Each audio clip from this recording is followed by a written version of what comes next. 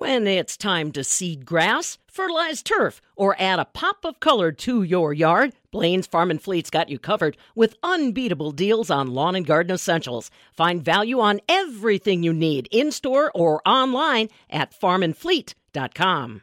In the past few years, we've seen animal activism increase. This is according to Animal Agriculture Alliance. But don't be discouraged. Agriculture can be a part of the conversation and show people that the industry does a good job of taking care of its animals. Hannah Thompson-Weeman is the Vice President of Strategic Engagement with Animal Ag Alliance. She shares the trends she's been seeing. The Alliance has certainly seen an uptick in activism, and particularly aggressive animal rights activism over the past year and a half. And that surprises some people. You know, throughout the pandemic, as we've been navigating supply chain challenges and quite frankly had more important things to worry about with getting food from the farm to the consumer, some people will ask us, well, I haven't seen a whole lot about activists. You know, did they go away during the pandemic? And unfortunately, that is not the case. They've been very active, both using online channels and social media, and then also still going to farms, going to plants, holding protests, disruptions, trying to add to supply chain disruptions by causing plants to have to shut down in order to deal with their tactics.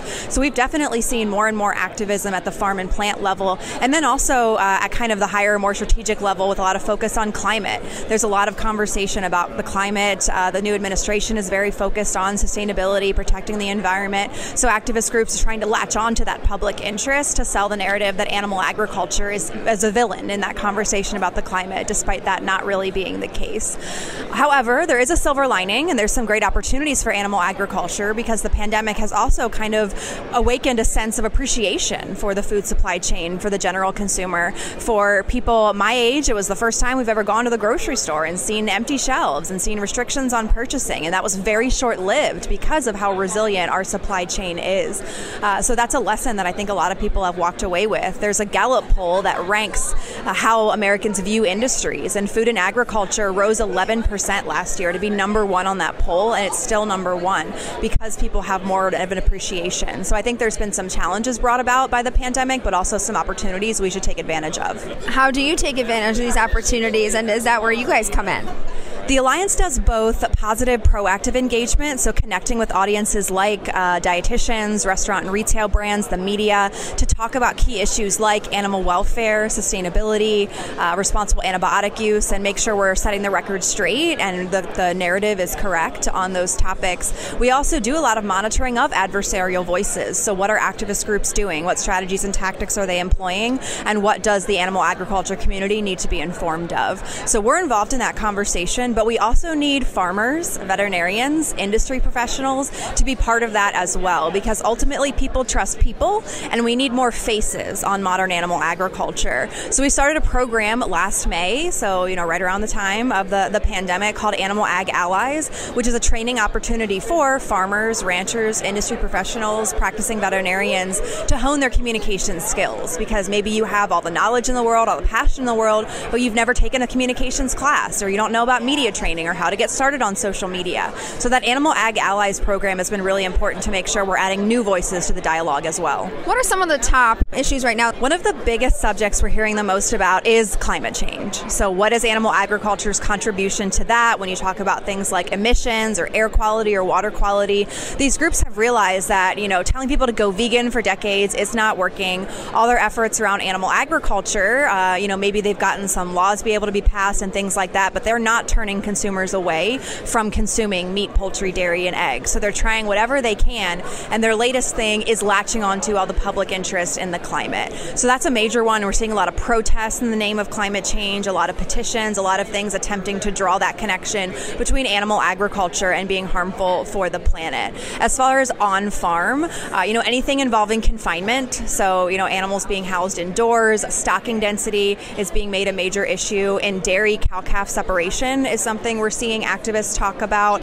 However you house your animals, if they're outside in the winter, they're going to complain about that. If they're inside in a barn, they're going to complain about that. So again, it's not really about what we're doing, but the fact that we're raising animals for food at all, they don't find that acceptable. So you really are working to bridge that gap in communication, right, between consumer and producer. That's exactly our mission at the Alliance. We want to safeguard the future of animal agriculture, and we do that by bridging the communication gap between farm and food communities. communities. So we recognize that a lot of people are disconnected from animal agriculture, especially modern animal agriculture. So unfortunately, that leaves them susceptible to believing the myths and misinformation that extremists are putting out there. So that's why the responsibility is on us to make sure they're getting the other side of the story. Otherwise, if they're only hearing that negativity, that's going to be what they buy into. So we need to be there in these conversations as well. You know, Hannah, there's some people in my life who do Meatless Monday because they think it helps the environment. What's your response to that? On one hand, the Alliance firmly believes in consumer choice. So whatever diet you want to choose that fits your values and your budget, whether it is,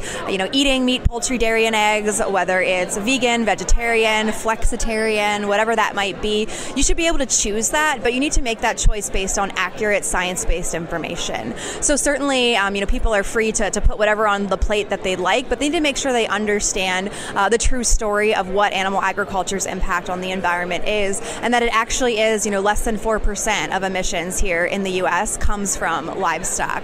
So if you're actually looking to make an impact on the environment, there's a lot of other things you can do. Look at your driving habits, look at your light bulbs. All those kind of things could have a bigger influence than adopting something like Meatless Mondays. And there's been some research into what impact that actually has, and it's really minuscule. If we actually removed animal agriculture from our supply chain completely, it would only decrease emissions by about 2.5%. So it's a really small, and that's completely, not just Meatless Monday, that's ditching completely. And then we would be left with nutritional deficiencies as well. So you've got to look at the whole picture and make your own decision of what works for you, but make sure you're making it based on accurate information. And I have a quick question about online etiquette. When we are on Facebook, Instagram, and we want to correct somebody or fight back or maybe get angry about a comment they made about agriculture, what's the best way to do that?